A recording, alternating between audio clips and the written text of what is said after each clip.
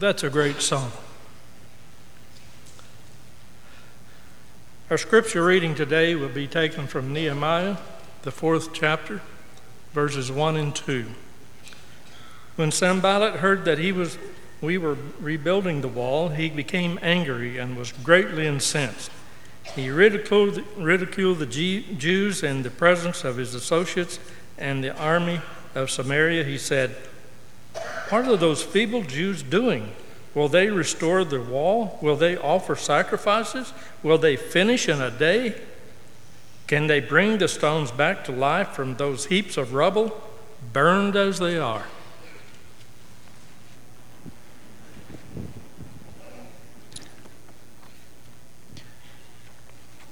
Before we hear from Nehemiah, just a very important reminder that we as a congregation are in a process of spiritual discernment.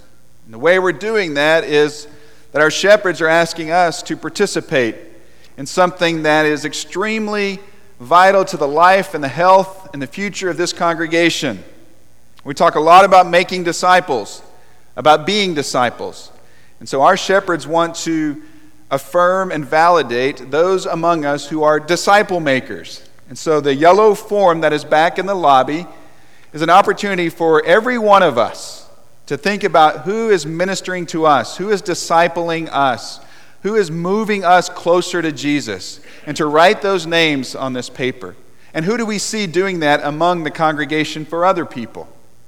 So write those names on that yellow piece of paper, and then from those names, maybe there are some men that are listed there that reflect the characters and characteristics written in Scripture about men to serve as shepherds of the Lord's church. And maybe they are men or a man that you would like to suggest to serve as a shepherd to join our eldership. And that's what the green form is for, is to take a name or two from that list, some men that you think reflect the character that we read about in the Scriptures that are on that form straight from the Bible, and that you would like to suggest them to serve as a shepherd with our elders here at the Edmond Church of Christ, maybe now or even in the future. So please participate in that. Pray over this process. This is something that is an opportunity for all of us. It's not just, well, somebody else will take care of that, or that's not really my thing, or I don't really have a say in that. We want to hear from everyone. And so please take the time to do that, and certainly be praying about that. The deadline is next Sunday, October 7th, to submit all of those forms. If you have a Bible, you might look at Nehemiah chapter 4. That'll be our text today, Nehemiah chapter 4 in the Old Testament. You know, there are many in our nation that would want you to believe that God is dead. This is a famous magazine cover from 1966. It's been over 50 years since that was printed, and I would suggest to you that there are many in our world, there are many in our nation who are still asking the same question and still making the same assumption. And the assumption is this: there is no God. And that the church is on the decline, Christianity is on a downward spiral, and so you just better get off that train right now because it's going nowhere. Here's another magazine cover that was actually published less than a decade ago.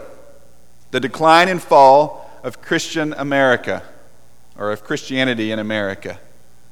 Incidentally, it wasn't long after this was printed that the print version of this magazine actually had declined so much that it went out of print until a recent attempt to renew that. But again, the question is the same, the assumption is the same, and that is that Christianity is dying, that God is no longer a factor in our nation. And that's what our culture would have us believe, that those of us in the church are not on a victory march, that we are in a funeral procession, that Christianity is losing influence in our nation, in our world, and that it is dying a slow death. And we got to be honest, the view from within is challenging sometimes, isn't it? Because we look out at the world, and what do we see? We see a world, we see a nation that is messed up. We see so much hostility, so much division, so much anger, racism, injustice, everywhere we look. I mean, just if you were following the news this past week, very symbolic of the underlying tension in our country. So much immorality, so much injustice, so much division. The evil one seems to be getting the upper hand, doesn't he? We're all victims and probably to some extent contributors to the downfall of Christianity. Make no mistake about it, the redemptive work of God in our world is being threatened. There's so much indifference to the Word of God. There's so much rebellion against the will of God. And there's so much hostility to the work of God in our world. But why are we surprised? God's work has always been under attack. The church has always faced opposition. And so we are left with a choice. What do we do? What do we do? So often we accuse or we retreat. We indict the world around us and we insulate ourselves from it. Basically, we turn inward. And the world assumes when it sees us turning inward that there's validation. The church is a non-factor in our world. It's just a dying social club full of inferior thinkers and ingenuous frauds. Well, in our text we see a different story. We see Nehemiah, who was called to do the work of God. And he had to do the work of God in a world that was against him, in a culture that opposed him.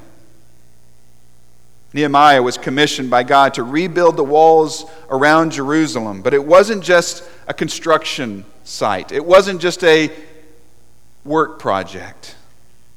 It was a restoration project. He wasn't just building walls, he was rebuilding and restoring the identity, the heart, the purpose of God's people. So Nehemiah gets the green light to go back to Jerusalem and rebuild the wall around the city. You think, well, that should be easy, right? After all, he's doing the work of God for the people of God and for the glory of God.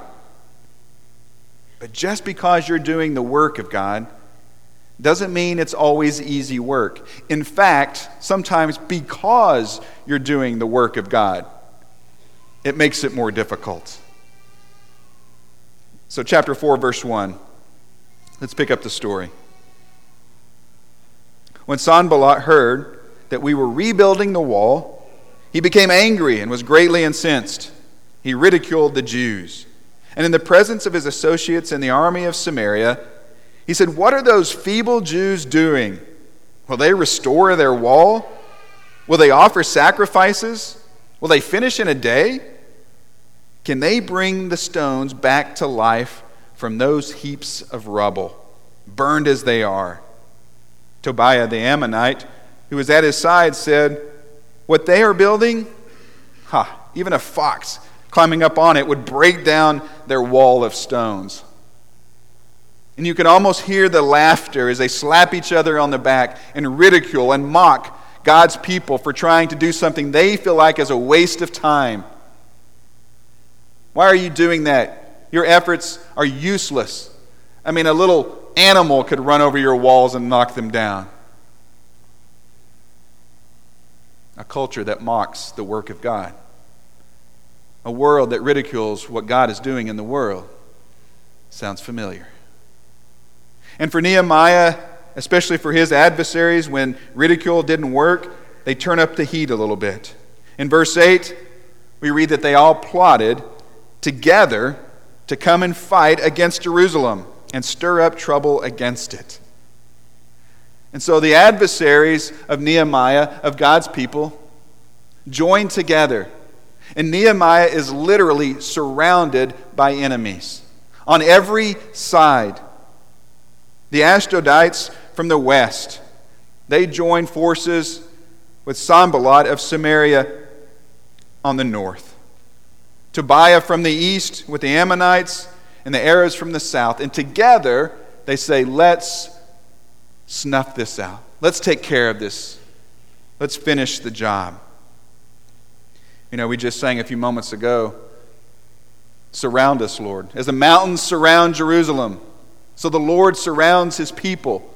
Nehemiah is in Jerusalem, and he looks around him, and maybe he doesn't see the Lord. What does he see? He sees opposition. He sees persecution. He sees ridicule and even threats to his life. And we struggle with that theology. We struggle to get our minds around that truth. Because if you're doing God's work, shouldn't it be easy? If you're doing the work of the Lord, why would God allow opposition to his work? It doesn't make sense, and it doesn't work well for us trying to do the work of God. If God calls us to do something, whether it's building a wall around Jerusalem or making disciples, shouldn't it be easier? Shouldn't the path God calls us on be smoother? We struggle with that.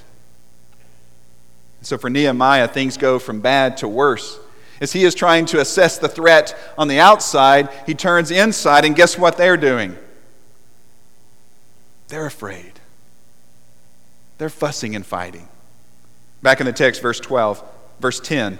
Meanwhile, the people in Judah said, "The strength of the laborers is giving out. We're getting tired. We're exhausted, and there's so much rubble that we cannot rebuild the wall." Also, Nehemiah, by the way, in case you didn't notice, our enemies said, "Before they know it or see us, we will be right there among them, and we will kill them and put an end to the work." Then the Jews who lived near them came and told us 10 times over. You think they were trying to make the point clear? 10 times over. Wherever you turn, they will attack us. Boy, fear is like a runaway train in our minds, isn't it? When we hear something, when we see something, when we experience something that causes fear in us, boy, it doesn't take long. It doesn't take much for our minds to go down a negative track. And pretty quickly we end up cornered by our fears. We're discouraged, we're overwhelmed, and we begin to make decisions from that place, a place of fear and insecurity. And that's when we make some really bad choices. And so what do we do in those moments? The classic response, you've heard it before, you fight or you flee, right? Fight or flight. And they've added freeze. And so often that's what we do as Christians. When we feel cornered by the culture around us, when we feel the opposition pressing in on us, we either fight back, or we run and escape, or we just freeze. We don't know what to do. Notice what Nehemiah does. When others felt the opposition, Nehemiah saw an opportunity.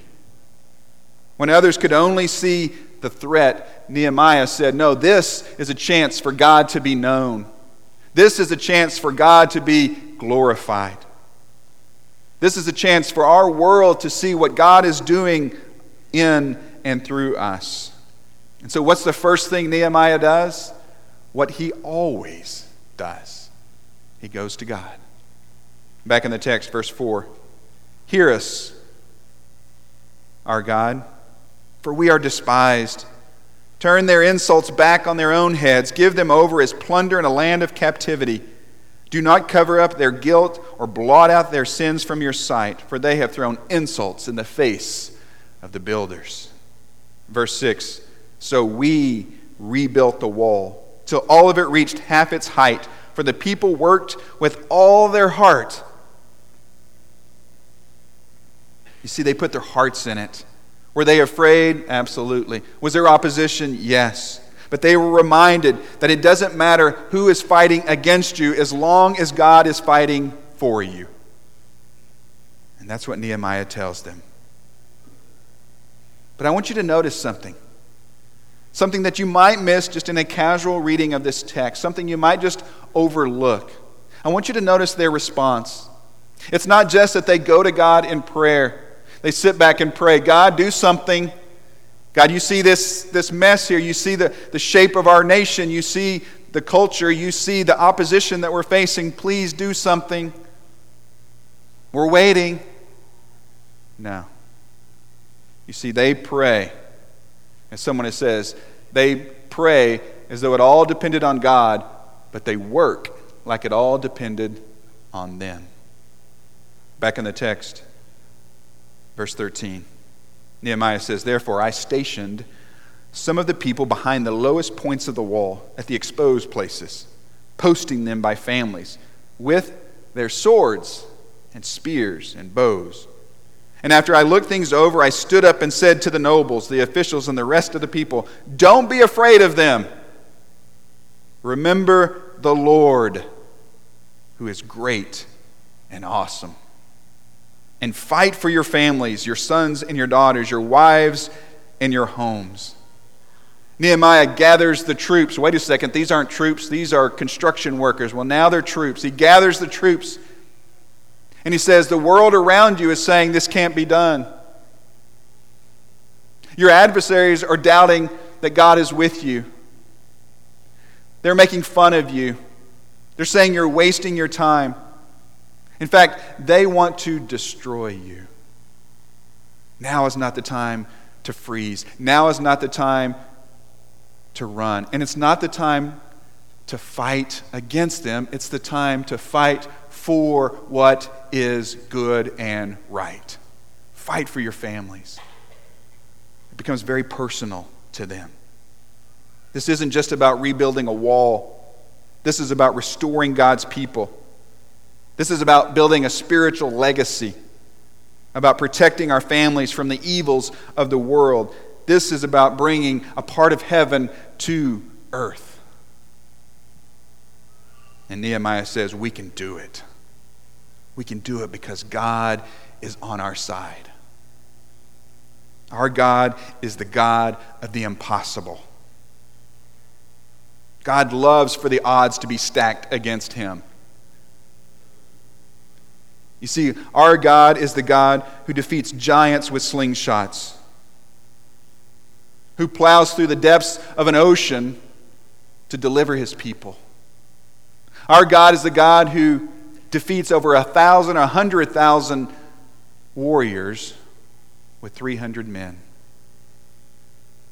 Our God is the God who crumbles the walls around Jericho with the sound of trumpets, not the swords of soldiers. It's the God who feeds thousands with a sack lunch. Our God is the God who breathed life into the crucified Christ and defeated the most threatening enemy of them all, death. That's our God.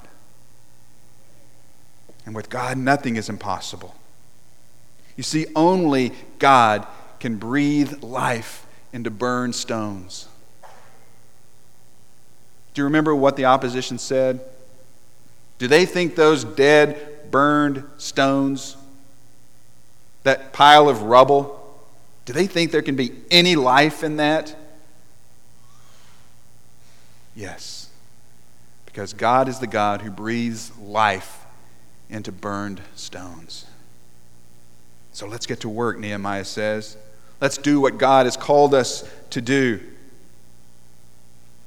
And so here we are today, in our day, in our time, and we look around at the landscape of Christianity and we see a lot of burned stones, don't we?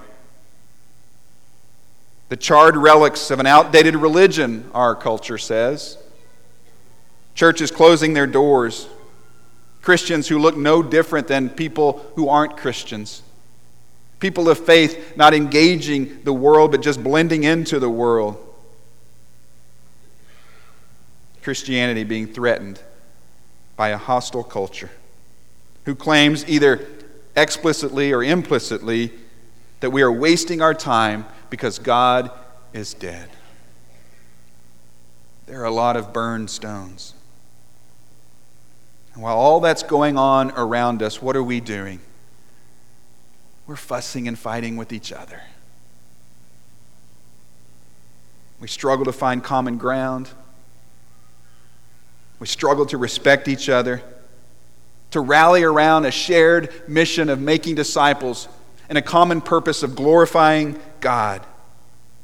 External opposition, internal conflict. It is time for God's people to stand and to stand together.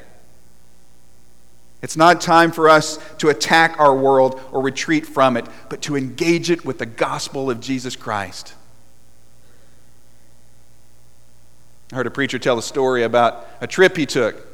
He and his wife went to a resort in Hawaii, and they booked a nice suite in this resort. And they got there, and they opened the door, and they're so disappointed. They look around. This is tiny. It's so basic. It's tiny. This isn't what we expected.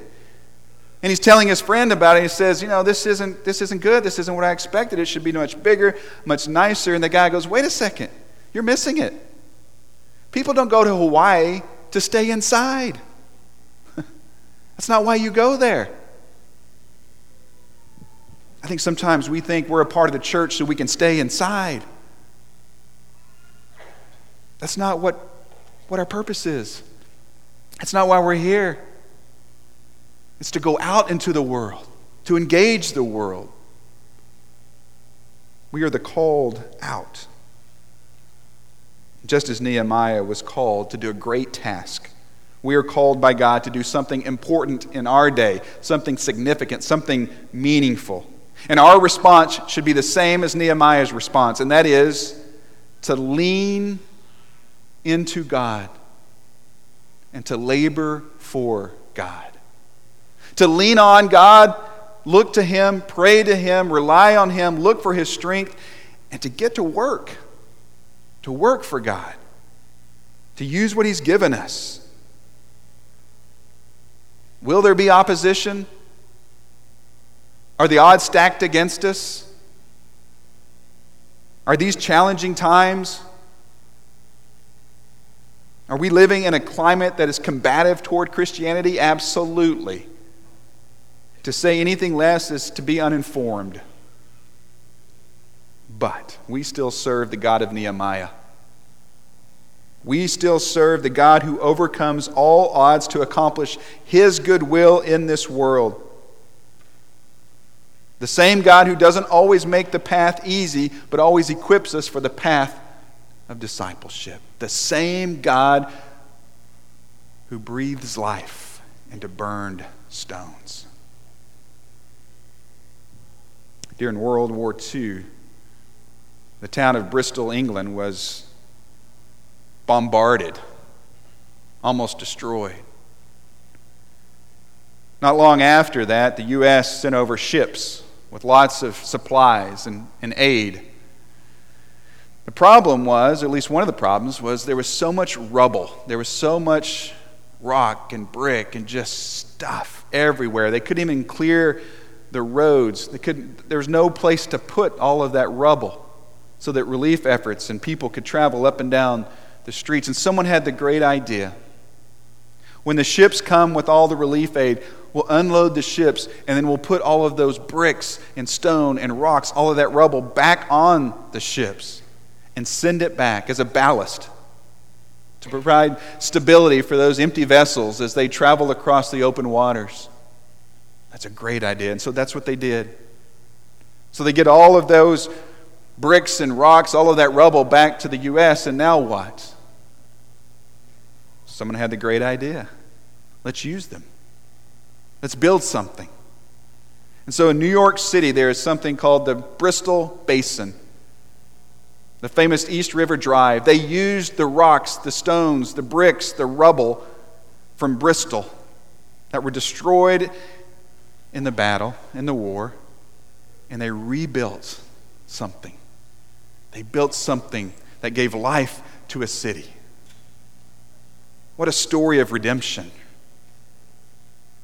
Breathing life into the burned stones. That story captures us probably for many reasons, but one reason it should capture us is because it is our story. That's exactly what's happened to us. Our lives have been damaged. In many ways, our lives are simply a pile of rubble. I mean, let's just be honest with each other. There's so much selfishness, so much pride, so much sin, so much struggle. And yet, our God can breathe life into death. Our God can use the rubble of our lives to build something meaningful, to do something powerful. And so Peter writes in 1 Peter chapter 2, as you come to him, the living stone, rejected by humans, but chosen by God and precious to him, you also, like living stones, don't miss that. We, like living stones, are being built into a spiritual house to be a holy priesthood, offering spiritual sacrifices acceptable to God through Jesus Christ. See, that's what God does. God breathes life into burned stones. And where there is death, he brings hope and renewal and redemption and life. That's your story. That's my story.